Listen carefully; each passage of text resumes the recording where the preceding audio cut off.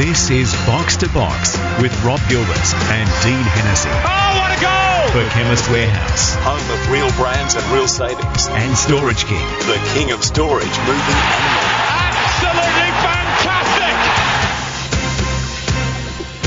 Hello and welcome to Box, the show that is everything football on Macquarie Radio, NTS, News Talk Sport. And with Edge away for another 4 weeks on world duties, we have Dean Hennessy, now 250-game champion of the Victorian Premier League and former Notts County man, in the co-host chair of the First Edition News with Willem van Denderen shortly. But we've also got Derek Dyson, our ITN man, in to work with us through the show. And a good week it is to have Derek in too, with a busy week in Europe. And while it's been a hectic week in the domestic game, with the A-League kicking off tonight, we'll get started by looking back at the Socceroos Nepal game, the World Cup game in Canberra. A convincing win, but probably not as convincing as many of us thought. And one of our favourite pundits, a man who never pulls a punch, Fox Sports, John Cosmina, will go through all of that with us.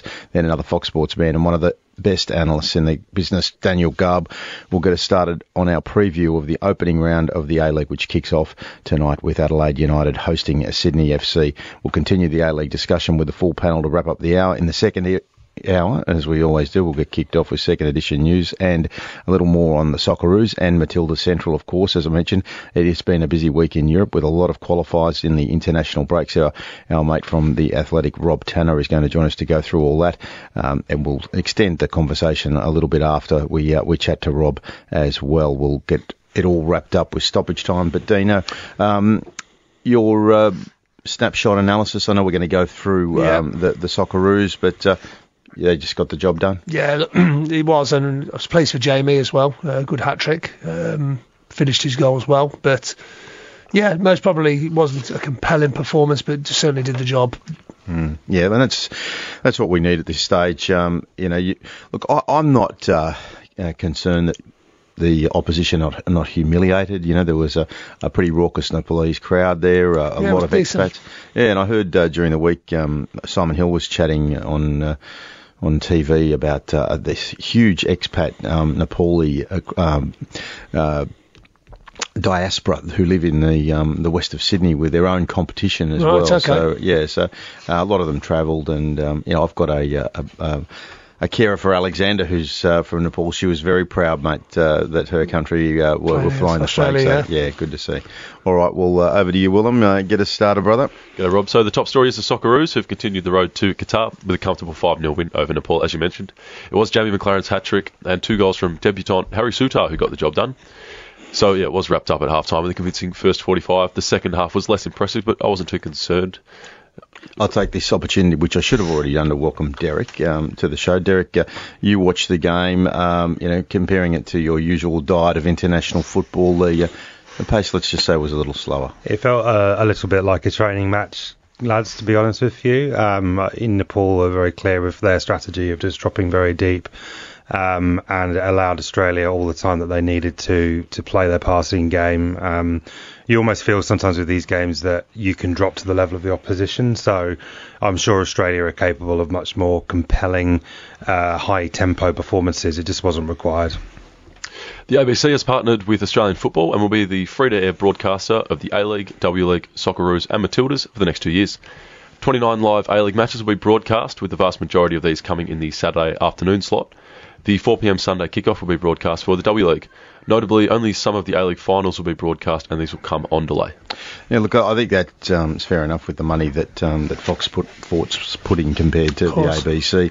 But at least there is some free-to-air football on television. I know the A-League through the Network 10 have flirted with free-to-air over the journey, but the numbers just don't stack up, and it's a commercial business. The commercial free-to-air channels are just not going to pay the big dollars until the big audiences are delivered. Yeah, I suppose like with on free-to-air, at least there's more a catchment of people who can actually watch the A-League if they're not, especially when the interstate games are on. But outside of that, I mean, Fox have obviously got the agreement, so, and obviously we need to honour that. Exactly. I think a vast majority of those matches also include Wellington, which is maybe not the audience they were trying to attract, but we'll see how it goes. 4 Olyroos players have been issued with show cause notices after a complaint was made about their behaviour in Phnom Penh, Cambodia earlier this year.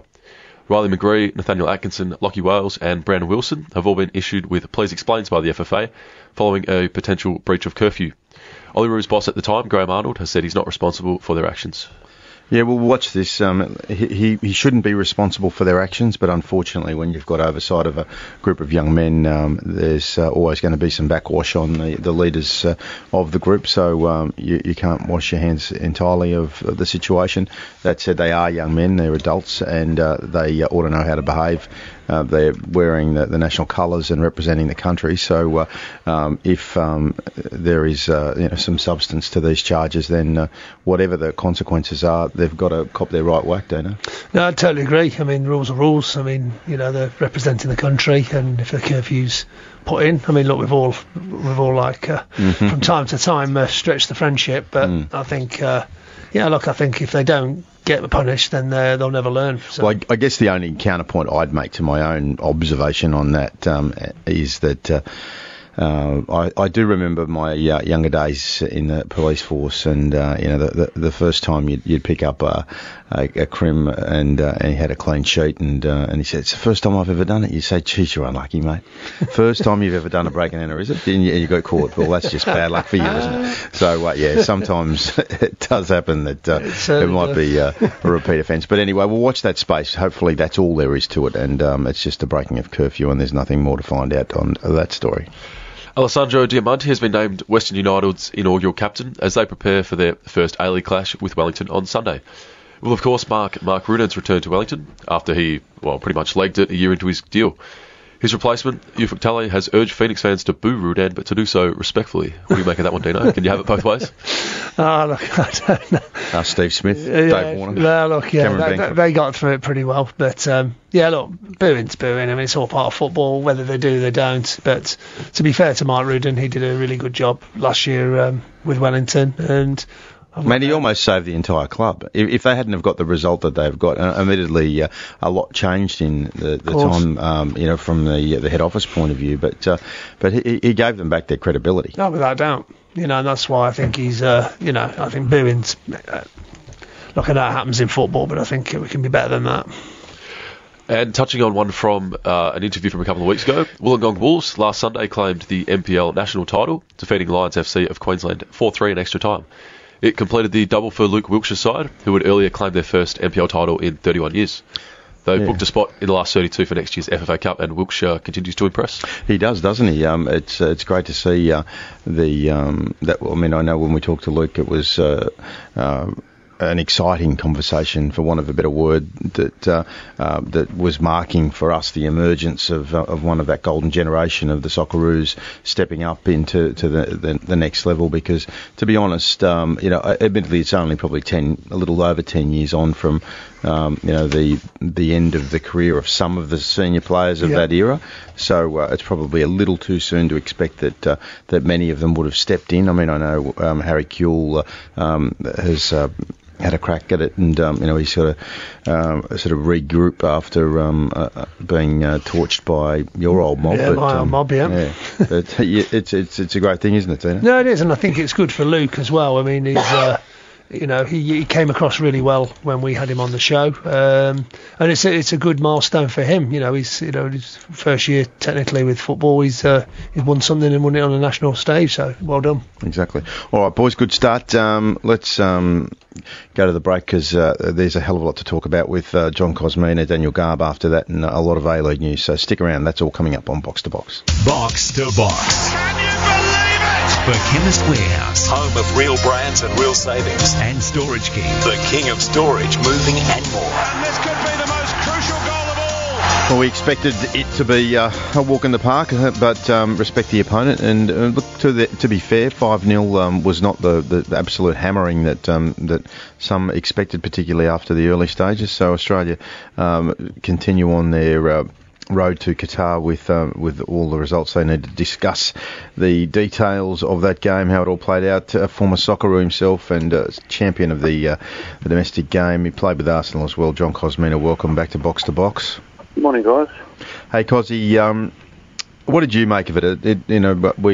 We talked about it in the opener as a sort of glorified training run almost, that the Nepalese just sat back and allowed the Australian team to do what they needed to do, limit the damage. Did you see much there? I mean, Jamie McLaren confidence, hat-trick, Harry Suter, 2 on debut. What did you make of it? Well, I mean, you start with Harry first. He probably didn't have to do what his normal job would be, and that was defend. Yeah. His opportunities were limited. Look, Jamie's good in the box, and in difficult situations like that where you've got a lot of defenders that just were putting numbers behind the ball and throwing themselves with desperation at everything. He's handy because he's always on the move in the box, and that's a good thing for a striker. That's why he picks up those little tap-ins all the time. He's always looking and anticipating where the ball's going to drop. So from Jamie McLaren's point of view, it was good as well. They were all good finishes. He got into the right areas. He anticipates how the action's going to finish. So that's why he gets on the end of things so often. But I wouldn't say it's a glorified training run because there was something at stake. I mean, you can have your training runs, but they don't get that same match intensity. Last night was difficult just because of the way the Nepalese played, or Nepalese, however you want to call them. And they were a naive football team. It was like, at times I felt a bit sorry for them. But then Andy Harper made a comment about, they actually get like $10 a month to play football. It put a lot of things in perspective, especially when you hear about some of the complaints our A-League players have got to make about their work conditions in Australia. So maybe life's not too bad after all. But no, it was a decent hit out. I think there's a few things the Aussies need to improve on. A few passes went awry, probably a little bit too often. But you've got guys like Aziz Bates that hasn't played a lot of football, for example, Ryan Grant, who had a good game, I thought. He's only at the beginning of his season. So you got, I guess, situations like that where things are only going to improve. I would like to see a little bit more, and I think Andy Harper, again, mentioned the creativity in the front third. I think it's difficult because when you have a team that sits back like the Nepalese did, then probably the only way to get past them is to get around the outsides, and we relied a lot on crossing into the box, and I think the delivery at times could have been a little bit more precise and a bit more thoughtful, but I'd like to see a little bit more combination play around the edge of the box, where we actually get players in behind into areas within the box, not around the edge of the box and where you got to cross to the back post or cut it back to the top of the box or whatever. Cosy, just on Jamie McLaren, pretty close to the family. Obviously, I played with his dad, Donny, and obviously I know Donny's brother as well, who was involved at Derby when back in the 80s.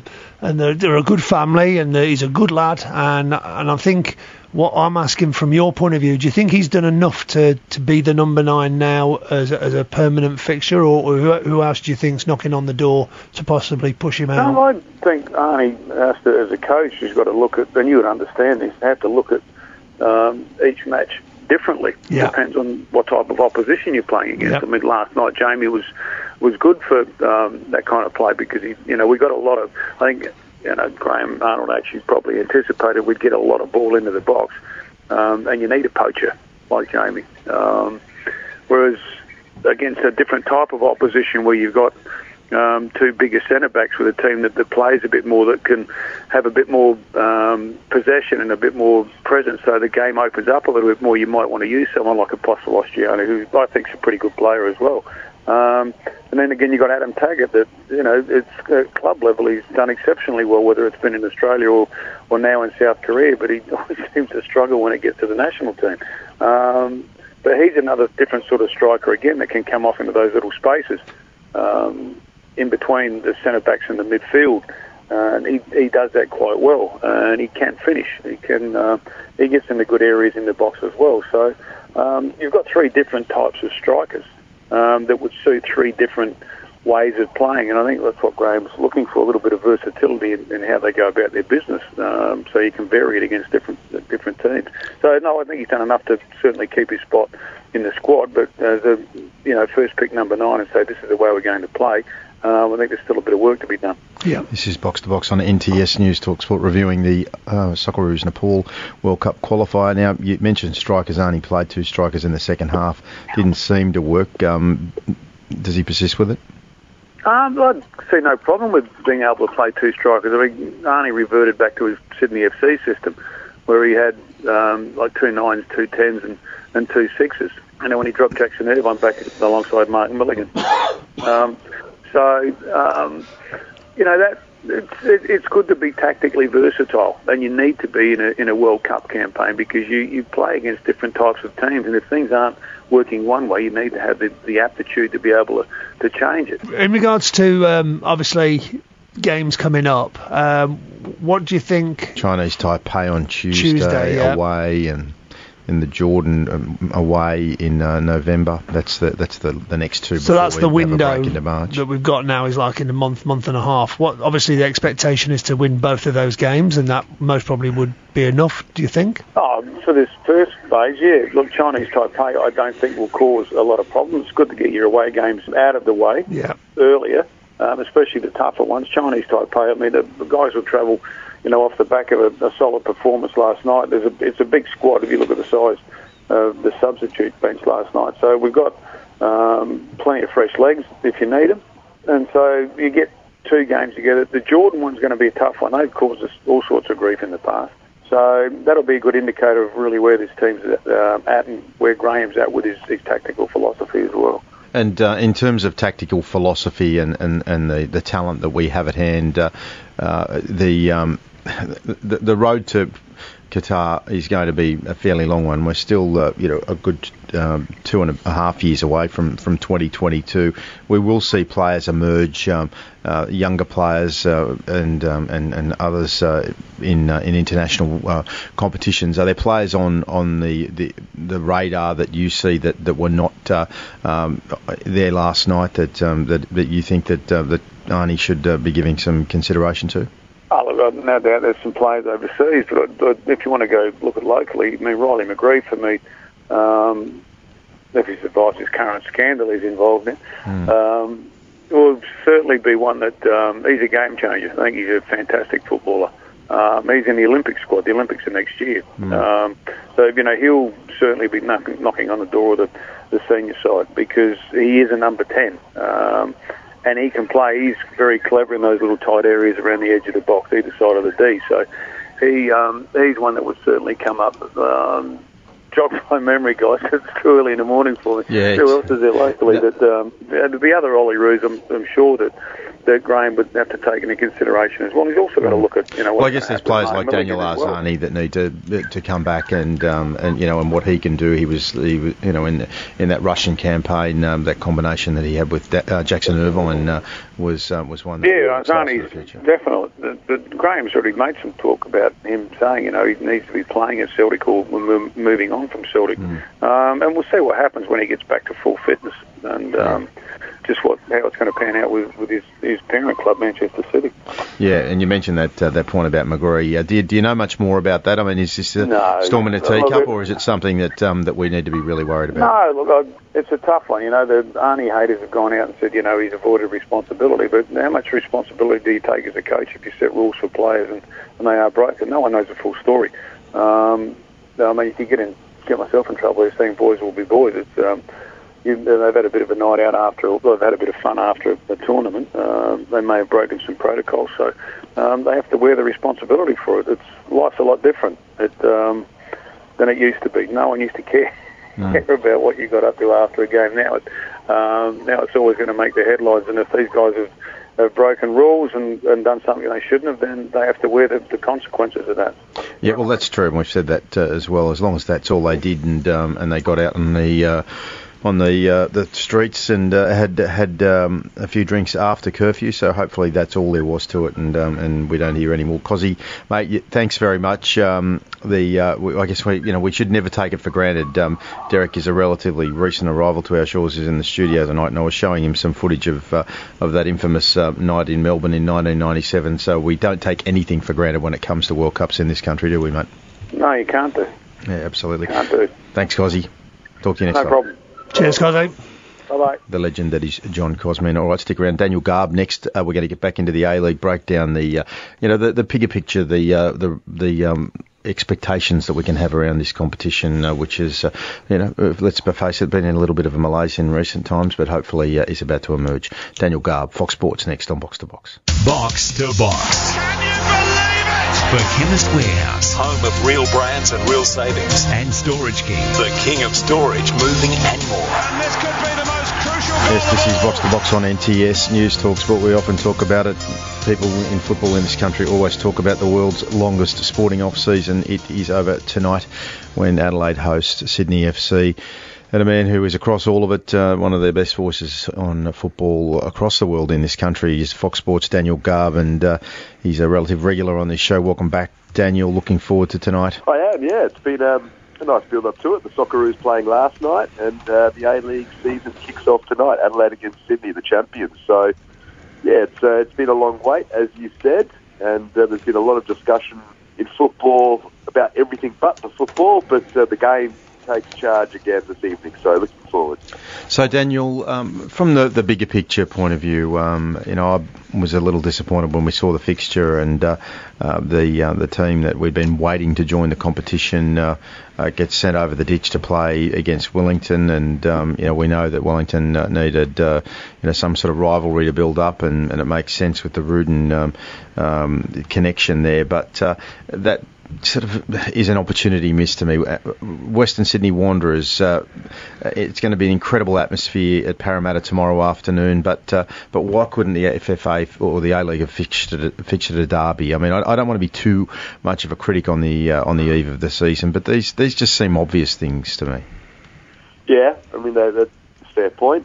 I don't see why, but it's a Melbourne derby to start, that's big, and then you've got a Sydney derby coming up round 2, and then we'll see Western United's first home game next week. So, yeah, I mean, I would have liked to have seen probably Western Wanderers open the season with their new stadium, or Western United, the new club. Probably the Wanderers, to be honest, considering they'll have a healthy crowd, but that's just the way it is. I mean, there's reasons for all of this. There's probably things in the background that we don't know about. Clubs with demands for different reasons, so you just have to roll with it in that regard. But I think we're also at the stage in Australian football where we can't nitpick at things all the time and ask why this fixture isn't played when, and that would have made a difference. All our clubs just need to get their act together, pure and simple. Everyone just needs to lift and not make excuses for little things here and there. And if we do that, then hopefully it will all grow together. But week 1 of the season anyway, there should be healthy crowds all over the country. Garby, it's Dean here. Hope you're well. Thanks, Dean. I am. How are you? Yeah, good. Now, obviously, we've gone through the FFA Cup. We've gone through all the pre-season. Now we're at the pointy end of obviously the start of the season. Who and what teams, in your eyes, has caught your imagination? Who could possibly, go very, very close to winning the whole thing? Yeah, well, I think in everyone's predictions there are two that have separated, and that is Victory and Sydney in terms of a pre-season pick, the champion Sydney FC, and then the Victory again. They're always strong, but you look at the signing of Andrew Naboot coming back, Robbie Cruz, who's unavailable this week, but look at some of their international players as well that they've signed. The guy Jakob Poulsen seems to have wonderful pedigree, Tim Hoogland as well. They've got some very strong players in their squad. The same with Sydney FC, bringing in Costa Barbarouses and Josh Brillante in midfield. Sorry, Luke Bratton. Brillante's gone to Melbourne City. Luke Bratton in midfield, and a few others. So they're the two teams that have probably separated themselves. Melbourne City as well. We're hearing good things about them, and they've had a very good run in the FFA Cup to the final, of course.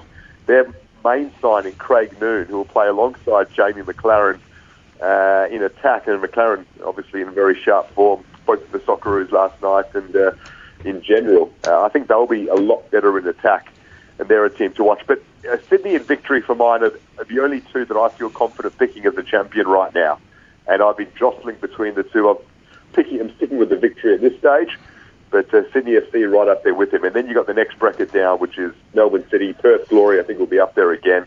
The Wanderers should jump up, and then you've got the likes of Adelaide and Brisbane, and even Western United. They've got a really good squad who are slightly more unknown. Yeah, Garby, I was going to ask you about Western United. Obviously, there's a number of relatively high-profile or big names in that squad, albeit maybe at in the September of their careers. Do you think they can really make an impact on the league this year? I do. The only worry with them is that their crowds will be small, let's be honest. There's no beating around the bush on that one. They're not going to have fervent support.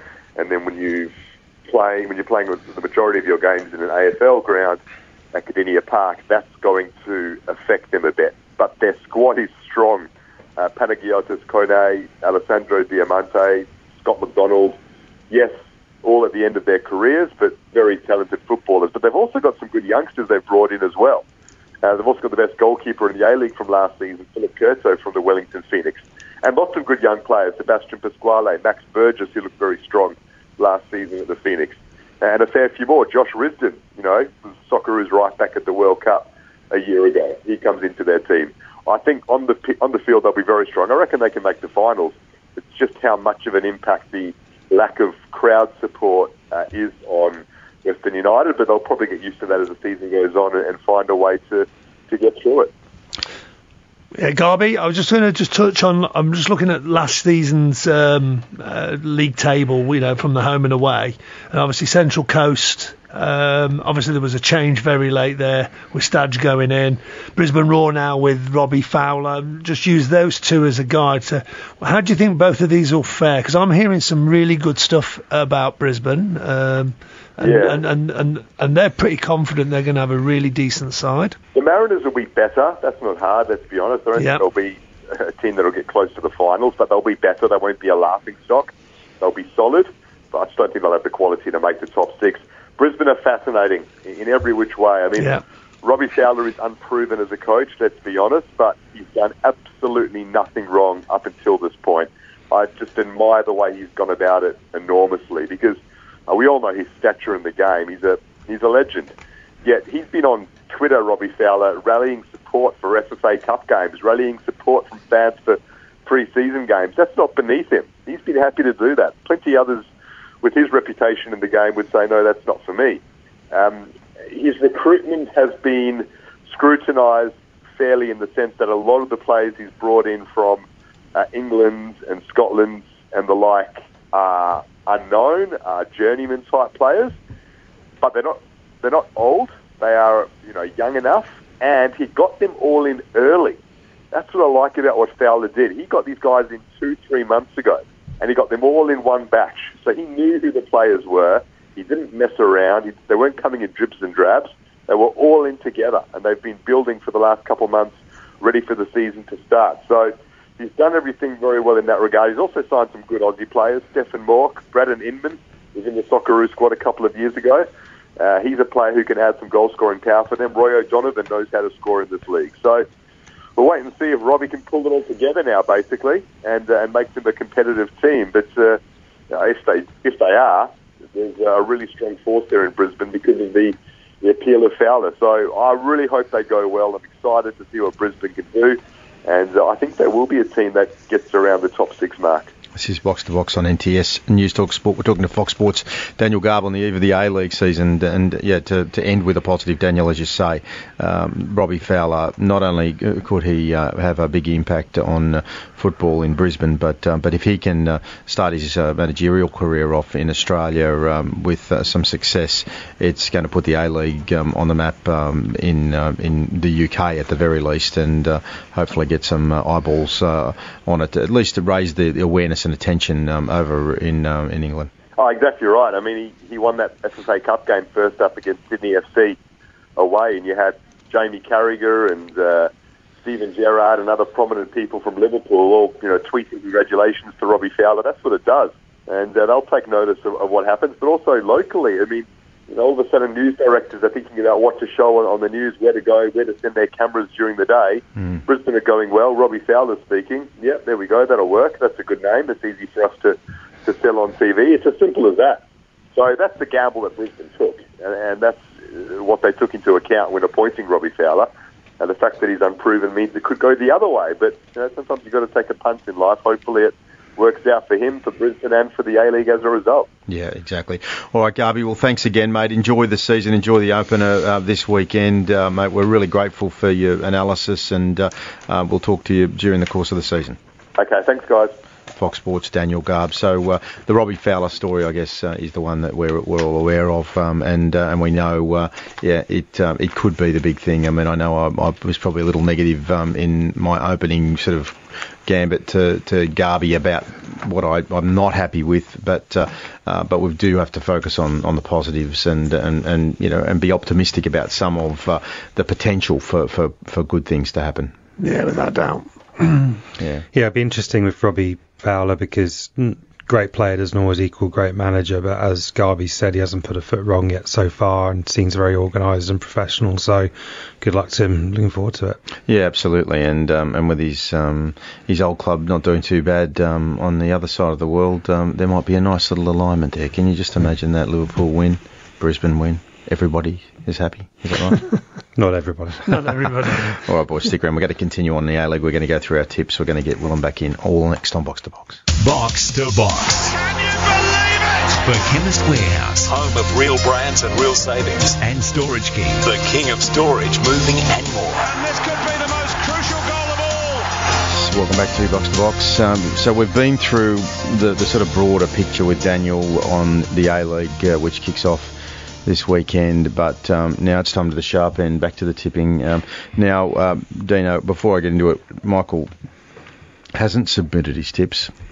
That's which is unusual, a controversial issue. No, it is. It's a controversial issue in this studio because we do like to sort of get everyone on an equal playing field. So we'll have to address that with management. Exactly.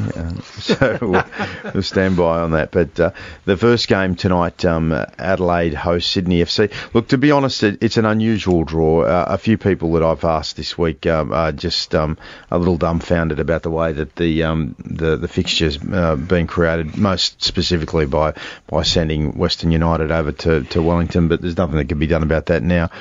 So looking forward to tonight. Gert-Jan Verbeek, his first match in charge. So Derek, you've since you got involved with us, you're a pretty stock standard Euro snob as things go with your football. I don't think you can deny that. But you've decided, given that you've made a commitment to this program, that you're going to make an effort to get involved in the A-League. You've adopted a team. Do you have any defence to that charge? No, not at all. But I have decided to adopt a team for this year, and that team is Western United. Mm-hmm. No one can accuse me of being a glory hunter because we have no idea what's going to happen.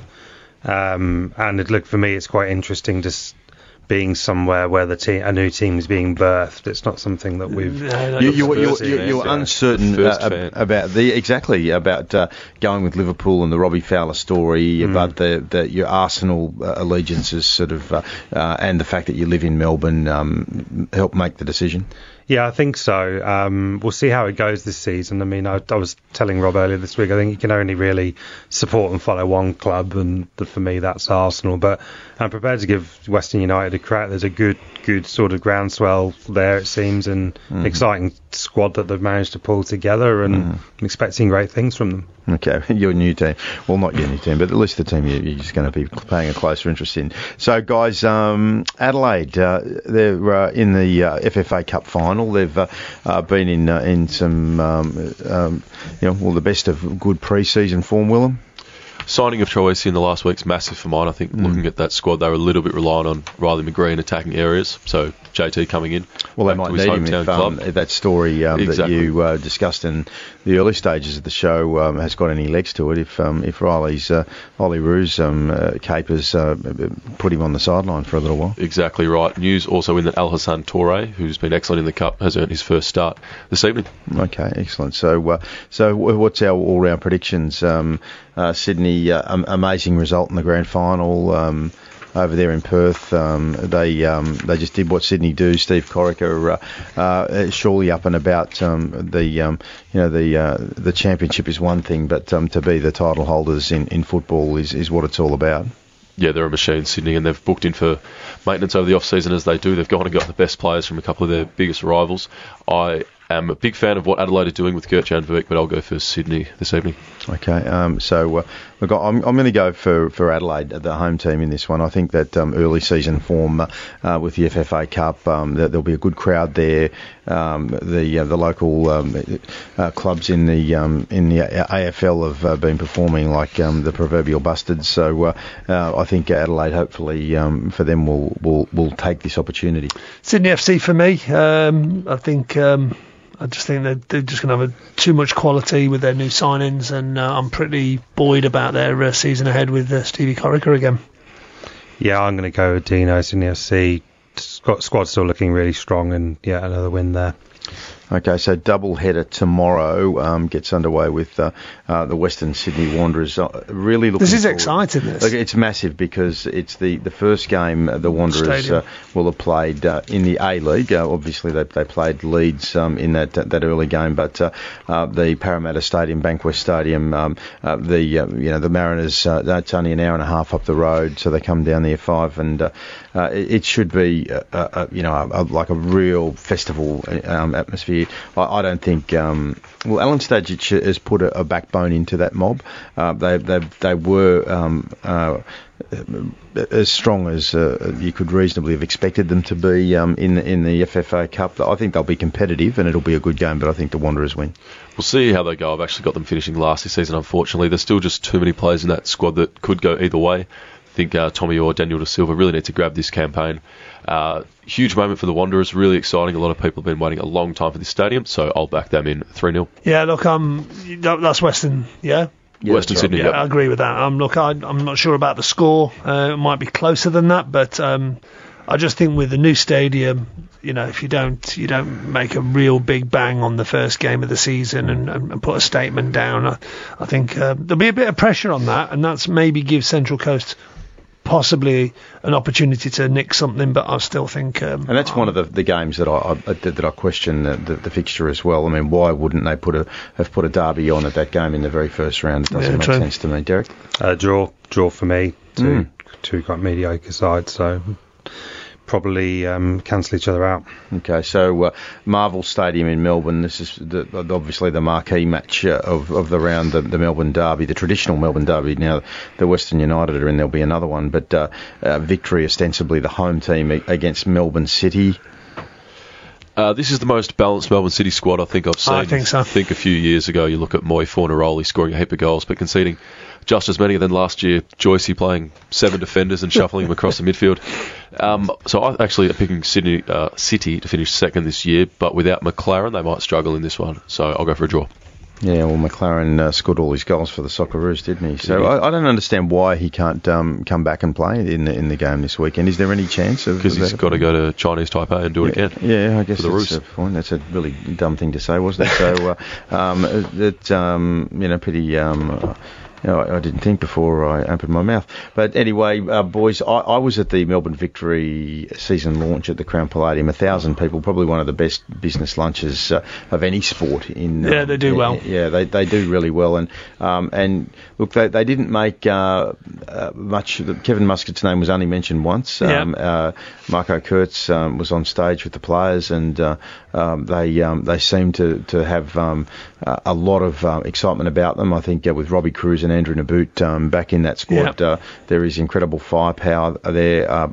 It's going to be a really good game. Been a cracking game, because City have done really well as well in this FFA Cup. They have, and with that obvious knowledge that Jamie McLaren, who's not going to be there, as we all know, is not going to be there.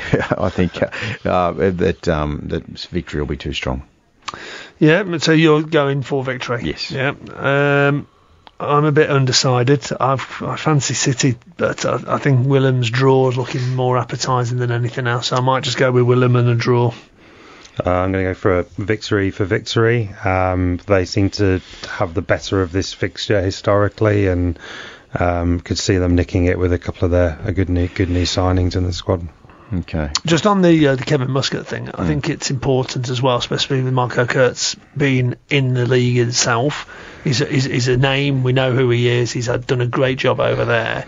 And I think that's where you need to just move on from it. It's hard because Muskie's been there and like for as a player and as a coach. So I get both sides, and he's now doing the TV. I saw him last night on the international back thing, on and he was good on it. You know, he comes across great. So I think it's a new venture for him, and he'll eventually get back into the game. Fair enough. Well, that last game, that 6-1 loss, was humiliating. So it surprised me that they even mentioned it on the day, to be perfectly frank. Okay, so Sunday, the Western United go around for the first time against Wellington Phoenix. The unknown quantity. What do? Do they get their their history off to the best of starts? Are they a clunky side? It's all going to emerge on Sunday afternoon. I just think Wellington, even though they've had a fair bit of disruption with a new manager and some players leaving the club, I just think that at home there's enough about them to pick them to win. Yeah, I'm going to go with Wellington as well. I like what Western United have done. I just think with the last couple of names they've added, they just look a little bit old. So hopefully, as the season wears on, that might sort of come back to bite them a little bit. I'll go with Wellington. There's a massive amount of unknown about them, but apparently Tale is going to play an attacking formation. He mentioned Postecoglou as one of his biggest managerial influences. So yeah, we'll see what their imports can do. I'll go with Wellington. What do we think about the fixture here generally for Western United? I think it's ridiculous. It just doesn't make any sense. The A-League's been struggling for a couple of years now, and to introduce a new club after years and years of talk about when expansion would occur, and to send them over to New Zealand just makes no sense at all. The counterpoint to that is that I think Wellington and David Dome requested this fixture given the Rudan history. This is the A-League's been criticised for not having enough sort of narrative and storylines over the years. This is one that's fallen right in their lap, so I don't have a problem with sending them over there first up. They'll be in Geelong next week. Make it round 2, round 3, mate. Okay. Yeah, it's they needed to get a big crowd anyway. Wellington for me. Wellington. Ufuk Talay, good assistant at Sydney last year, and I know him pretty well, and I think he'll become a good manager. Okay. So in the final game, the Premiers, Perth Glory, the disappointment will still loom heavily over that team of not being able to do the double popper at home to Robbie Fowler's Brisbane Roar. Derek, I'll let you start off with that. I think Perth are just going to win that game, but I'll be really interested to see what Robbie Fowler can do in his debut with Brisbane. Yeah, it'd be interesting to see how quickly Robbie Fowler can have an impact on this team. But yeah, it's as tougher opening fixture as you're going to get for him, and he needs to now learn that Australia's a big country. It's not like just going up the road for your first fixture. They're going to fly 4.5 hours over there and get the players acclimatised, etc. So I'm not expecting a great start, but I'll be interested to see how this team goes. I've got a little bit of intel from Brisbane, and I'm pretty buoyed about their chances this year. They're a good side. So where's your intel from, Dan? One of the players who's on his comeback trail. So I think we can work that out, who that is. But he's saying... Well, for those who are not able Jack to work Ingot. Yeah, so Jack's not ready yet. He's most probably 3-4 weeks away. But he says the training standards are unbelievable. He said it's like a proper game every day. And he said it's a really good vibe. But he said, and I think we're going to do really well. So I'm going to actually go draw. I know it's a toughie for the first game for them, but I think a draw over there would be like a win. It's really experimental and something different for the A-League to have a team pulled largely from Britain. I don't mind. Yeah, we'll see how Fowler goes. I think the Glory at home, especially in that sort of afternoon time slot, might get a bit hot. We'll see how we go. Okay. So I'll go for Perth. All right, you're going for Perth. All right, guys, well done. The A-League is finally going to kick off. We'll have something to talk about on the domestic front every single week. We'll have players, we'll have coaches, we'll go through it all, and hopefully we will ride the resurgence of the A-League with the new team in it. Even though some of us are a little bit dumbfounded as to some of the decisions that are made, we'll hopefully see the best of Australian football emerge over the coming season and have a great season of the A-League. Okay, that is the end of the first hour, gentlemen. Stick around because next hour has got a lot of Europe on it. We've got Rob Tanner. We've got Europe. We're going to go through all of the Euro qualifiers and we're going to get into the meaty stories in stoppage time. Vardy v Rooney off the pitch. Stick around. It's all happening on Box to Box. Now, this is Box to Box with Rob Gilbert and Dean Hennessy. Oh, what a a goal! For Chemist Warehouse Home of real brands and real savings. and Storage King. The king of storage moving and more. Absolutely fantastic! Welcome back to Box to Box, second edition news shortly. The Athletics' Rob Tanner is going to go through the English Premier League right now with Liverpool holding an 8-point buffer. Can they hold on? They couldn't hold on to a 7-point buffer last year. There must be a hell of a lot of excitement in the north of England about the prospect of that happening, well, at least in some parts. Not necessarily in the Manchester side. More on Europe, the Euro qualifiers. Of course, we'll wrap it up with stoppage time. But Willem, you got a little bit more news for us, mate? I do, Rob. Socceroos and Matilda Central for the Green and Gold Army. Support the Socceroos as they take on the best of South America in the 2020 Copa America. The tournament kicks off in Argentina in June, so if you'd like to be there, head to ggAtravel.com.au. We'll start in the Premier League, where Matt Ryan and Aaron Moy enjoyed a day out for Brighton, dismantling Spurs 3-0. Ryan kept a clean sheet, but it was Moy who was exceptional, playing on the left side of the midfield in just his second start for the club. I thought he was brilliant. Did you catch any of it, Dean? Yeah, I did. Watched the whole game, and Tottenham were right, really, in all sorts. In a real mess, aren't they? From the Lloris, that was a poor goal to concede, but then unfortunate for him to be injured, and I think he's out for nearly over a year, so it's not good.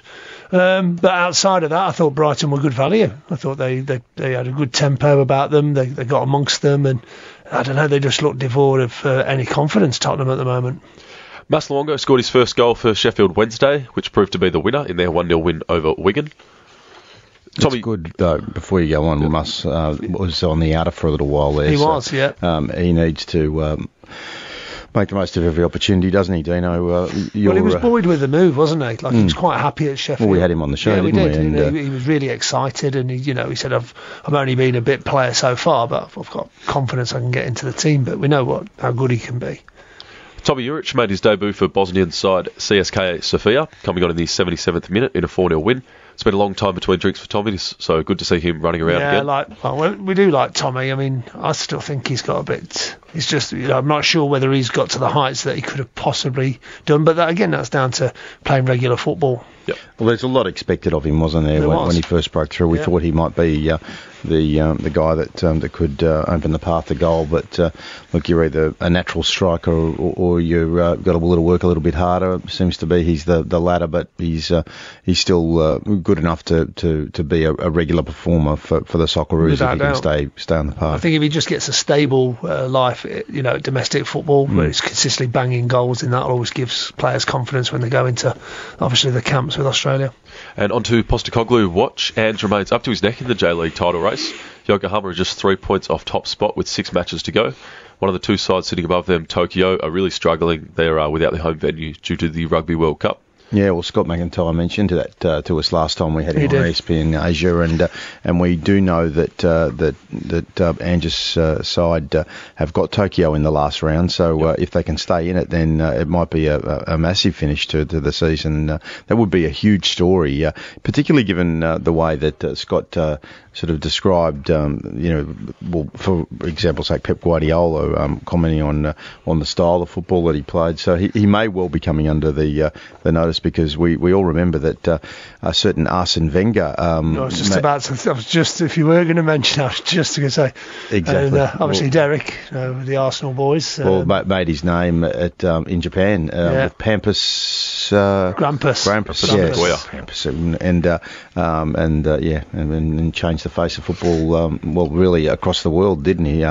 Through some of the innovations. I'd not heard of him at the time. No, I don't think any of us had heard of Arsene, and as a young boy, I just found it strange that he had the same sort of name as the team. I thought we weren't being very imaginative when we were appointing our new manager, but he was started on the scene at Monaco, and he actually had some success there, and of course he got to spot prospects like Henry, who ended up coming to Arsenal. He went to Japan, and then our MD David Dean met him at a game. They did charades at his house, and he thought he was a good guy, and brought him over. And as I said, the rest is history.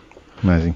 And just a quick word on one of our key Matildas, Tamika Yallop, will return to Brisbane Roar for the upcoming W League season after she's finished with Klepp in Norway. She's the Roar's all-time leading scorer with 49 in 108, and returns having spent last year with Melbourne City. Let's have a chat about Man United, boys. Ole Gunnar Solskjaer's job could be on the line when they face Liverpool next weekend. The tide seemingly turned on Solskjaer following their abject loss to Newcastle on Sunday. I think it'd be mad to sack him. The squad is in disarray, but bringing in another manager won't really do anything to change that. I think they need to back him in for at least another window. Well, we'll mention it with Rob when he comes on as well. But it is such a big story, isn't it? That it warrants a pretty long observation on it, and. It's just sad to see what's happening. I mean, a lot of other club supporters would say sad. You're mad to suggest that, but they were quite cocky when they were up at the top. So I mean, most of the supporters outside of Manchester United, I think they'd be quite happy to see them in a world of pain. But I was reading in the notes off the BBC that one of the leading players, it didn't name him, invited them all out for dinner, and only 5 showed up. And for me, if that is a true story, then that's just telling you that it's very much divided.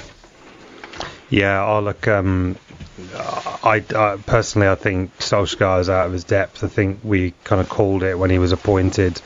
He had a good bounce effect on the team, on the post-Mourinho era. But Manchester United need to sort their house out. They need to appoint a proper manager with proper pedigree that's going to take this club forward. I think every week that they spend under Solskjaer, it's going to be another week that they're not going to. But reflecting on the sacking of Jose, he had at least had some degree of organisation. He didn't have the dressing room, it seemed, but at least he had some structure going there. Yeah, I think so. Look, I think with Van Gaal and Jose Mourinho, they almost took managers who were on the tail end of successful careers. So Van Gaal was probably in his prime 15, 20 years ago. And remember, he'd just come off the Brazil World Cup and the success there. Yeah, I think United need to look for a up-and-coming manager that's going to become the next, but as an established pedigree. So there's plenty in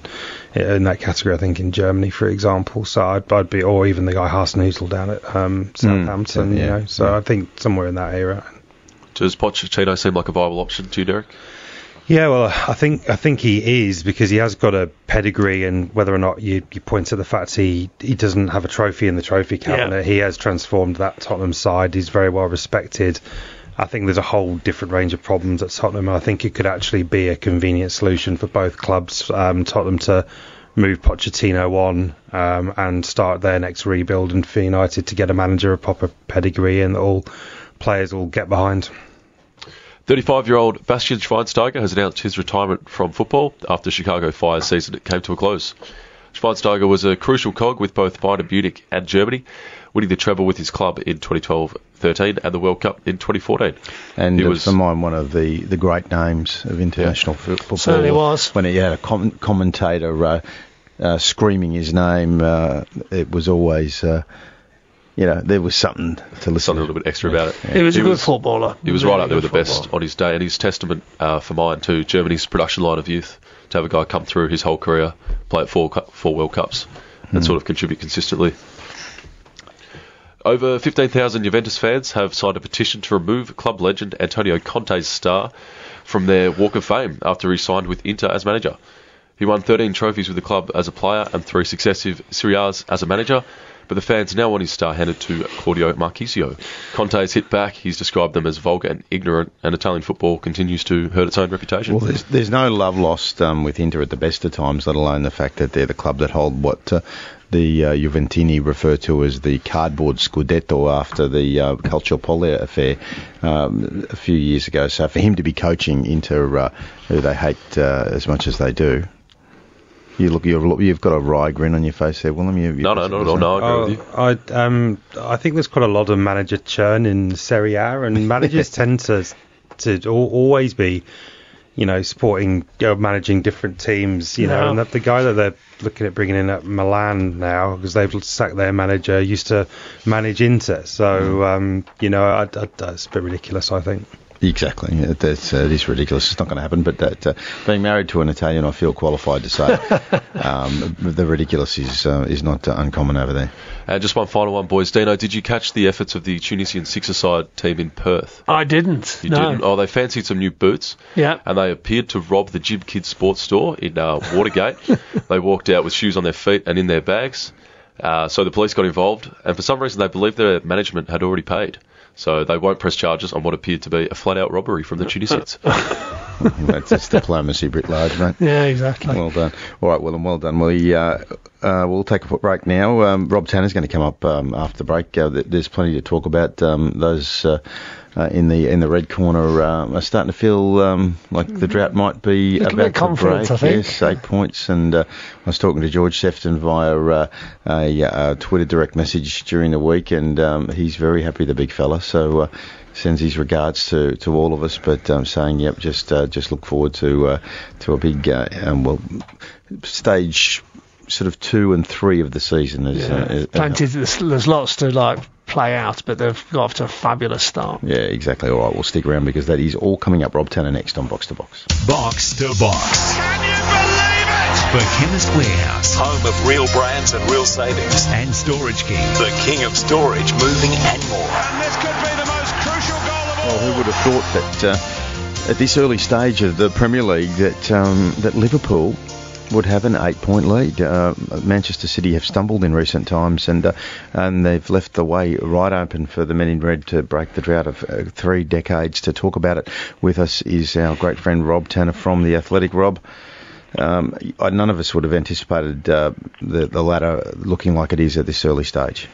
Well, absolutely. I did think that Liverpool and Man City would still be the two outstanding sides in the Premier League this season. They carry on from last season, but I don't think anybody could have predicted the start to this season. Liverpool have been absolutely perfect in many ways. I was there when they beat Leicester last week, and there was a little bit of fortune to that. But, if you're going to win titles, if you're going to win trophies, you need a little bit of the rub of the green. And Man City, the next day on the Sunday was quite a significant day with so many of the potential challengers falling by the wayside, the so-called Big Six in many ways. But Man City's home defeat to Wolves was quite extraordinary. And even though it's so early in the season, we've got 30-odd games to go in the campaign, you have to say it's advantage Liverpool now.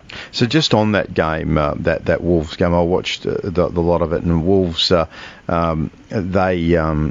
their position on the ladder going into that game belied the quality of Nuno Espirito Santo's squad and what they'd done, finishing 7th in the previous season, in their first season up.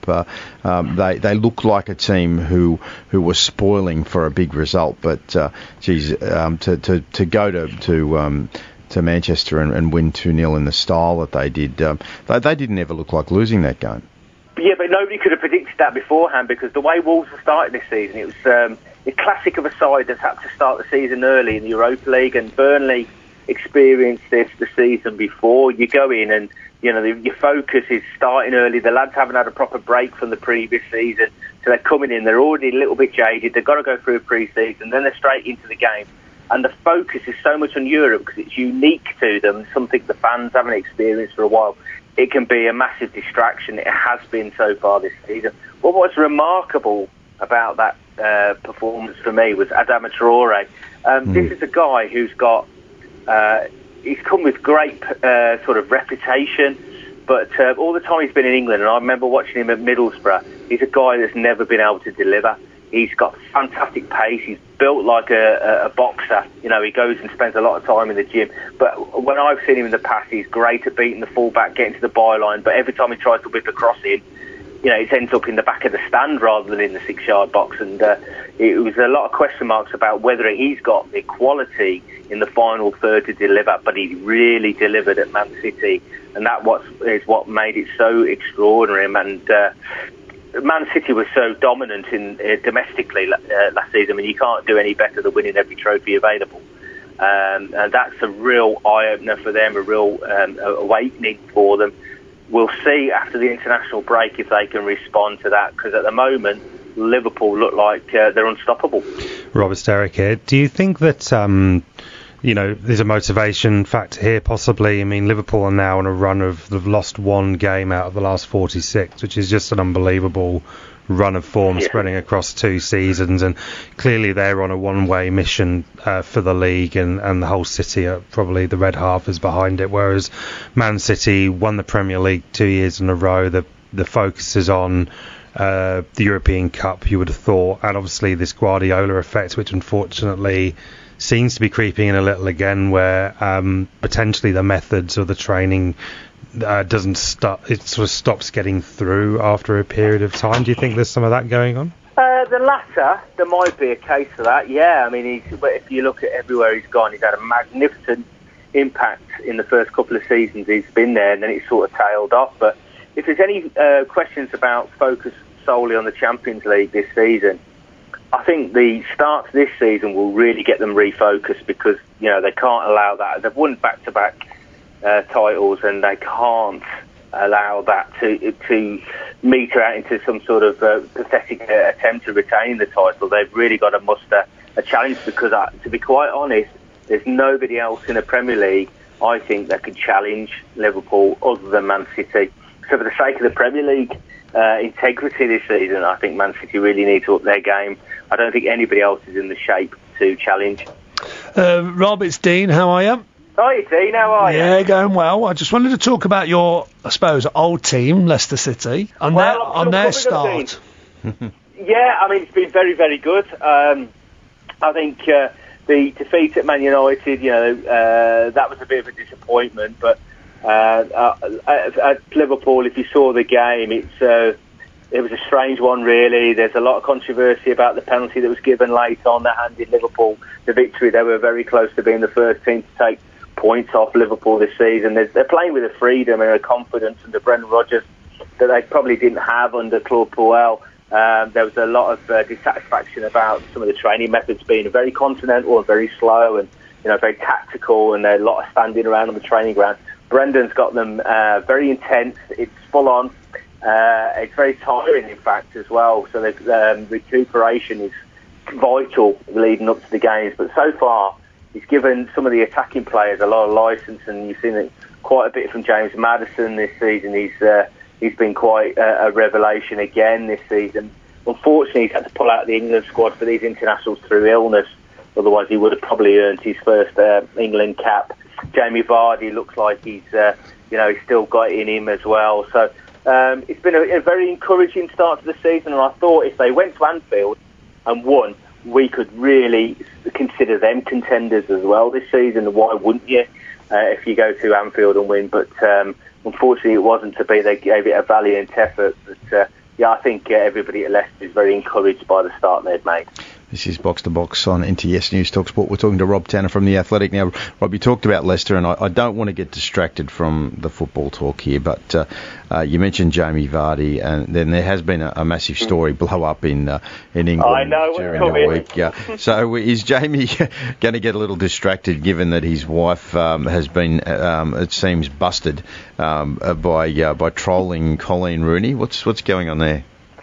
Oh, it's such a bizarre story. I mean, I think the media in this country have had so much fun with it as well, and they've dubbed Colleen Rooney Wagger the Christian.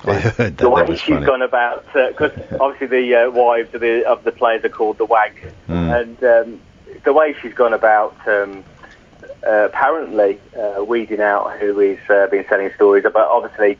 Rebecca's denied it, and she's getting lawyers involved. I have to say, from the a lot of the players that I know that are certainly registered and with top agencies, they don't deal with their own social media. Other people do it for them. So there might be an element of that, and there's still the question mark in this country as well about hacks. But I'd be amazed if there's newspaper hacks into social media. The Leveson inquiry might need to be opened up again. Yeah, absolutely, the furore. But I don't know Rebecca very well. I've only met her a few times, but she has got a reputation as well.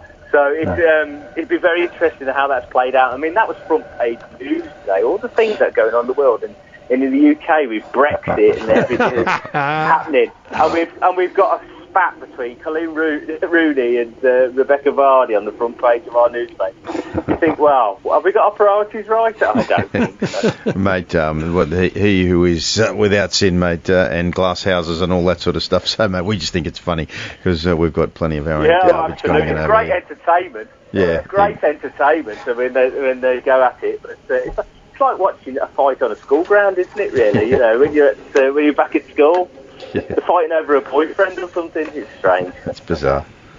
Rob, when we talk about the so-called crisis clubs briefly, and these seem to shuffle every week. I'm an Arsenal fan, and I don't think we're one of them this week. We're sitting third in the table after a pretty uninspiring 1-0 win, but I'll take it. But Spurs and Manchester United, for different reasons now, looking very hard at themselves, at their managers, at the playing squads. Do you think any of these teams can turn it around, or is it going to be a long old season?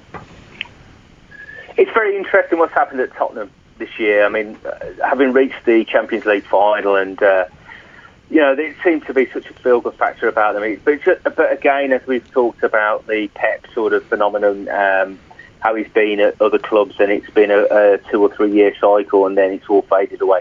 You look at Poch and you think, well, has he taken them as far as he possibly can? What a great ride it's been, but they actually haven't won anything. But, the way they've started this season, there's a lot of dissatisfaction in the summer. There was players that wanted to leave, like Eriksen, and a lot of question marks about some of the other players, about their attitude. And it does feel like it's a watershed moment for Tottenham, for this side.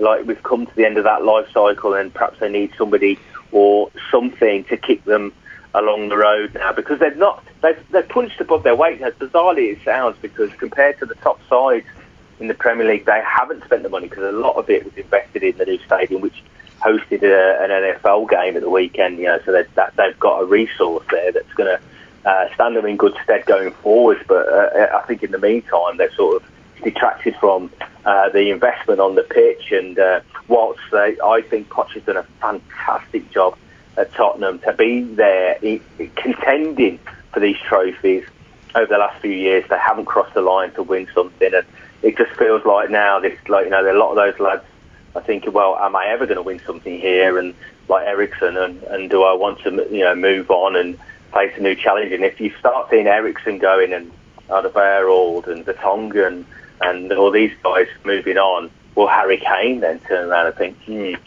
perhaps I need to move on as well? So it's going to be very interesting what happens with them.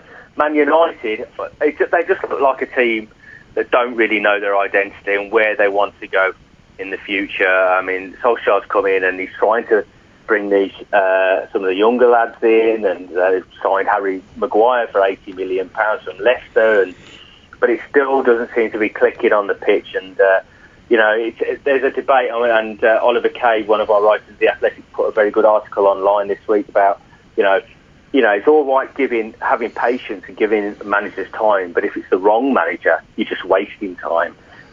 So there's a lot of Man United fans, I would imagine, they'll be thinking that now with Solskjaer, despite his connection and his legacy with the club moving forward. Arsenal are just Arsenal every season. There's so much potential, and they've got some very good players, but they just don't seem to have that consistency. They don't seem to have that, I dare say, backbone, that sort of determination, that spirit, that when they are backs against the wall, can they dig out a 1-0 victory? Can they really fight and scrap for a few points rather than play the champagne football? They've always been seen in the last few years as flat-track bullies in some respects. When they come up against the weaker teams, they can decimate them, and then when they come up against the bigger boys, they really come unstuck. And I can't see that changing at the moment. Arsenal will always be there and thereabouts, but I don't think they've got the qualities within their side at the moment to cross the line.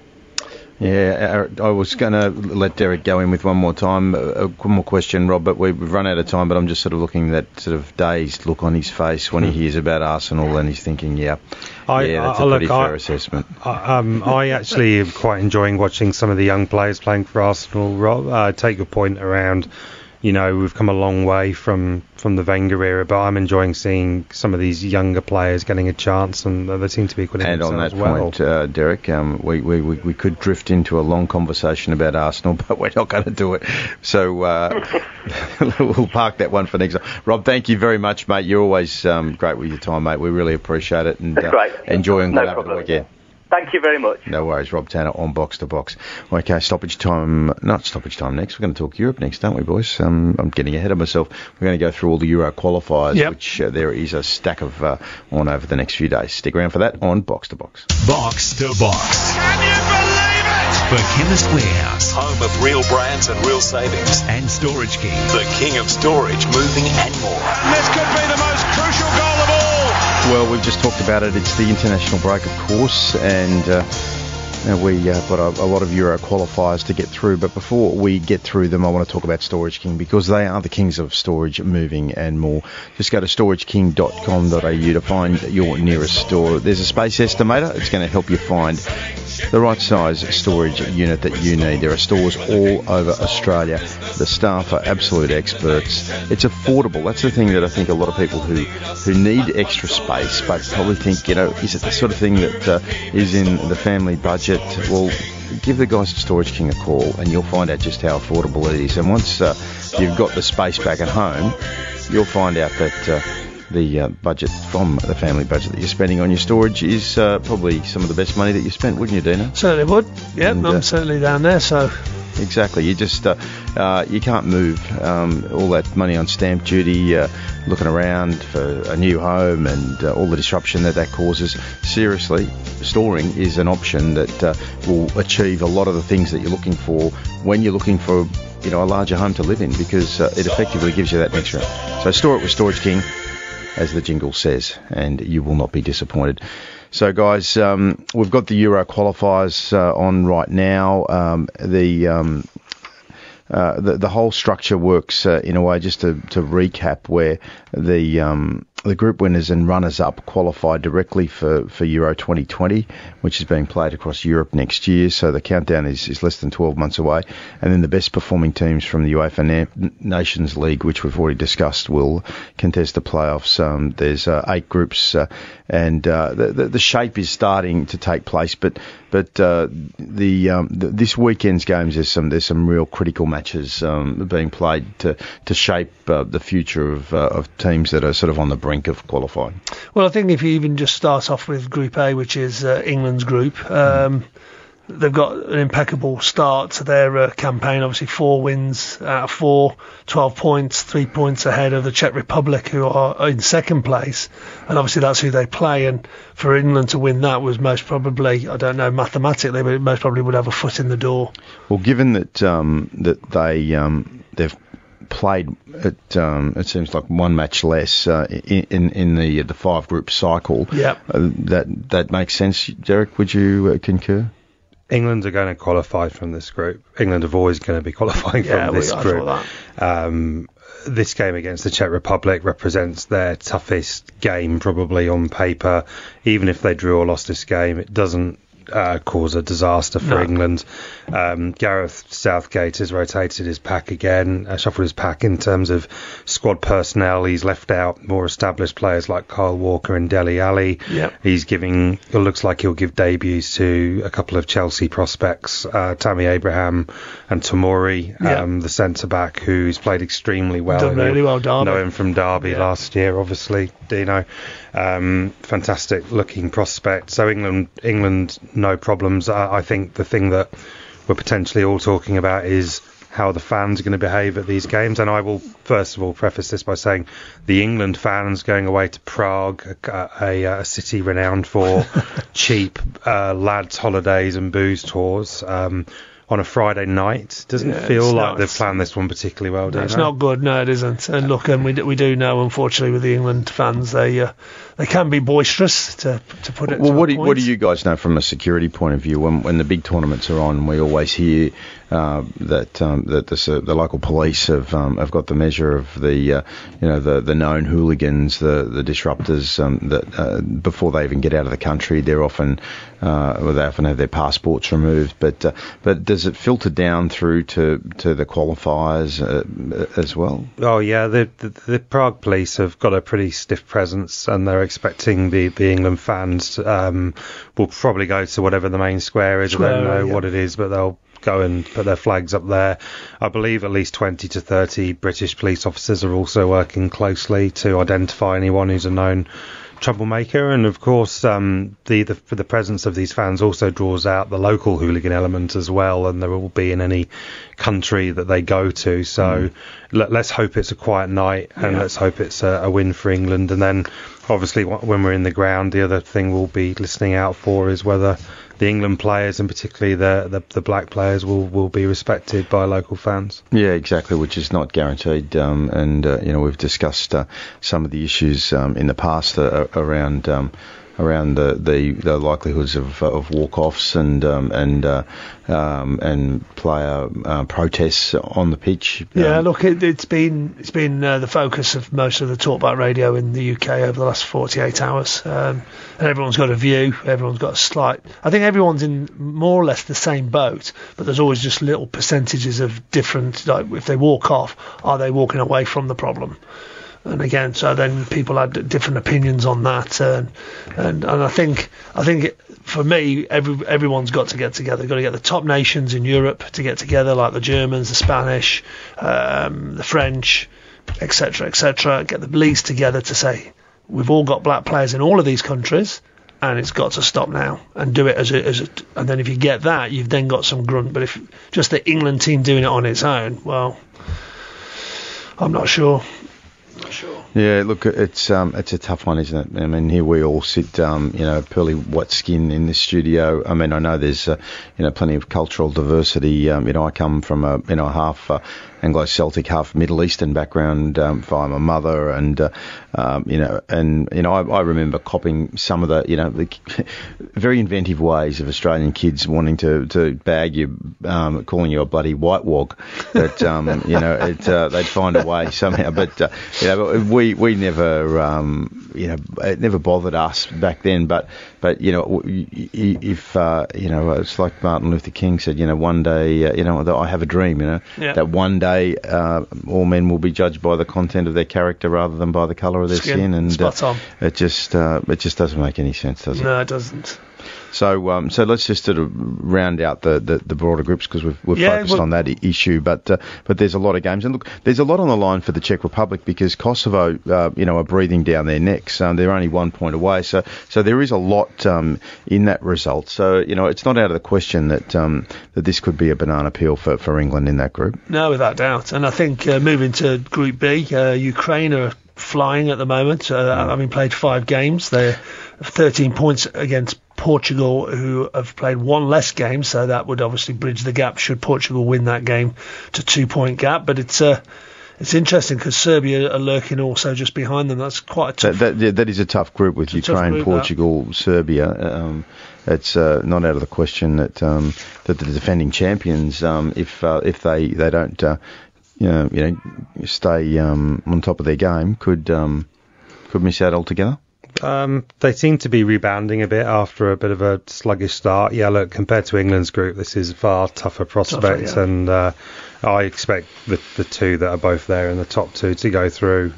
Portugal have got a gimme against Luxembourg coming up, and it'll all go down to that game in Kiev, I think, as Dino said.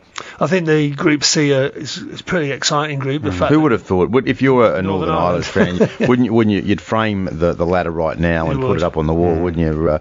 With Northern Ireland on top, Germany, the Dutch, but even Belarus, they know duffers generally, and Estonia. Look, it's an interesting group. I mean, the Netherlands have got that game in hand, which is obviously going to be important for them because they play 2 games in this against Northern Ireland, which is going to be massive, and then obviously against Belarus. But I still think it's going to be a 3-horse race, and I think it's going to be too tight after these games, I think we'll have a better picture of what this group maybe looks like. Okay, and then Group D, Ireland themselves, Denmark, who we all saw at pretty close range in Russia, and Switzerland. Usually, these days we expect Switzerland to do pretty well, but they're third in that group ahead of Georgia and Gibraltar. Well, they have got that game in hand. So again, if they were to win that, and just looking at the schedule here, they're playing the two games, so Denmark away, and then they're at home to the Republic of Ireland. So they're not easy games because it's obviously the top two that they're playing. But this is where if they do get the results right, they can actually jump. Possibly even if they win the two of the games, it could possibly be top by the end of this campaign. Yeah, and with Ireland on 11, Denmark 9, and Switzerland 8. And as we've also got to concede that as we speak, there are going to be live games. So listeners listening to the podcast may be tuning in after some of the games have been played. We take that into consideration. So just a word for Edge as well. He'll be keen to see Gibraltar possibly get their first win of the campaign at home to Georgia. I know he's adopted the Rock, and I'm sure he'll be keen to see the Gibraltarians get up there. With a goal difference of -16 versus Georgia's -4. I don't know that Edge... This group's really fascinating because Republic of Ireland, they've already got a kind of a weird situation where Mick McCarthy is this caretaker manager before a kind of younger domestic manager whose name escapes me comes in to take the job. And a lot of people have said that Ireland they're there because of the quirks of the fixture list, and they've had a couple of games against Gibraltar or whatever. Yeah. Sorry, Edge. But look, points on the board. I'd like to see points on the board. And as you said, Switzerland don't win both of those games, and they've got a massive problem. They have. Okay, so look, I think we'll probably skip through the groups a little quicker now, guys. So Group E. Well, this is big for Wales. They've got that game in hand, and I think they've got the two games, which is at Slovakia and against Croatia at home, which will be really tough. I don't see it. No, I think Giggsy might be toast for Wales. It's been a pretty disappointing campaign for them, and those fixtures look hard. They do. But if they were to turn it around, I mean, they're out Rambo in the first game. He's not going to be fit for it, so hopefully Rambo comes back for the second. But to be fair, Croatia are a good side. We know that. They got to the semis in the to the final in the World Cup. And then obviously Slovakia, they're always competitive as are Hungary, and pretty poor start from Wales. But I think these two games are going to be compelling for that country, and hopefully they get the two wins. Okay, Group F: Spain, Sweden, Romania, Norway, Malta, Faroe Islands. Sweden and Spain taking each other on in the first round of these fixtures, so really Spain are through already, I think. But Sweden will be hoping to beat the Spanish, maybe, and go keep ahead of their Scandinavian rivals. I'm sure that'll be keenly. But Romania are they've got that proud football pedigree, and they seem to be on the wave of a new era now. So they're only 1 point behind in that group, and Norway 2 points from second spot. So it's a pretty tight group. Group G: Poland, Slovenia, Austria, Northern Macedonia, Israel, Latvia. Poland on top, comfortably ahead of Slovenia and Austria, just 1 point behind. Yeah, it's actually tighter than it looks. I mean, it's only 5 points from 1 to 4, so there's still plenty to play in this. And I think from a Poland point of view, they play the two games, so if they were to get maximum points, then I think that's done and dusted then. Yeah, so Poland have got Latvia, Northern Macedonia against Slovenia, Austria against Israel in that one. So Group H: Turkey, France, Iceland, Albania, Moldova, Andorra. So Turkey on top. I like this group. France on goal difference alone. They've played one game more, so I don't know how that's happened. So this group's a bit more developed than the others. But Iceland, France, and France-Turkey are the two fixtures that stand out for me in this group. And we've said this about a lot of the groups, but by the time we get to the end of this fixtures, I think this group will be getting a little clearer. Who's going through? Yeah. But certainly Iceland can't be ruled out, and the French obviously are fabulous. The World Cup winners, and life isn't easy in this group. And it's not easy in the next Group I, because there are two teams that are well and truly in front, Belgium and Russia on 21 and 16 points respectively. The next nearest is Cyprus on 10, Kazakhstan and Scotland 7, and San Marino holding up the bottom of the group. Yeah, it's a two-horse race, isn't it, this one? Scotland have had a very disappointing campaign. There were high hopes for Steve Clarke as the manager. He'd come off a great run with Kilmarnock. He's obviously well respected as a coach in the game, but this Scotland team's had issues for a long time, and the sort of relative quality of the Scottish Premier League and just not those iconic players that I suppose we grew up with, Dean. And Ace Arthur and all of those, Willie Johnsons, Dalglish and Souness and people like that. They don't seem to exist anymore in Scotland. So Belgium and Russia on the way. And the final Group J, Italy's redemption after the humiliation of missing out in Russia looks to be complete. They're well and truly on top of that group, ahead of Finland. So Italy undefeated, 6 wins from 6 games. Finland 4 from 6 on 12 points, so that's 6-point margin. Armenia, Bosnia-Herzegovina, Greece, the mighty have fallen there. They're not going to make it. The only route is via those Euro or the Nations Cup, I should say, and the final outfit there, Liechtenstein. Guys, we will reflect on these a little bit more on another occasion, but let's wrap it up now, because we are well and truly over time. So we've got a couple of little things to reflect on in stoppage time. Willem's going to join us again, so stick around for that. We'll wrap up the show. Box to Box. Can you believe it? For Chemist Warehouse Home of real brands and real savings. and Storage King. The king of storage, moving and more. And this could be the most crucial goal of all. This is Box to Box. This is stoppage time. There are only 3.5 minutes left for some of the deeper analysis of one of the big international stories of football, the Vardy-Rooney story. Everyone's on the edge of their seats wanting to get to the bottom of this. It's absolutely absurd. But before we do you experience muscle cramps? Try the Caruso Super Magnesium range from Chemist Warehouse. The range includes Caruso Super Magnesium, 240 tablets, topical cream, Super Magnesium powder. It's all there with 6 forms of magnesium to assist absorption. It helps to relieve muscle spasms and cramping. Plus, it provides support for healthy cardiovascular function. It helps you sleep too and relax. Try the new size Caruso Super Magnesium 240 tablets from just $16.99. Always read the label. Follow directions for use. If symptoms persist, talk to your healthcare professional. Chemist Warehouse. The great savings are every single day. Now, gentlemen, we did touch on this with Rob Tanner. We've got about 2.5 minutes. Derek, you are a very serious analyst of the world game. This row between Colleen Rooney and Rebecca Vardy. What's going on? What, literally, what's going on?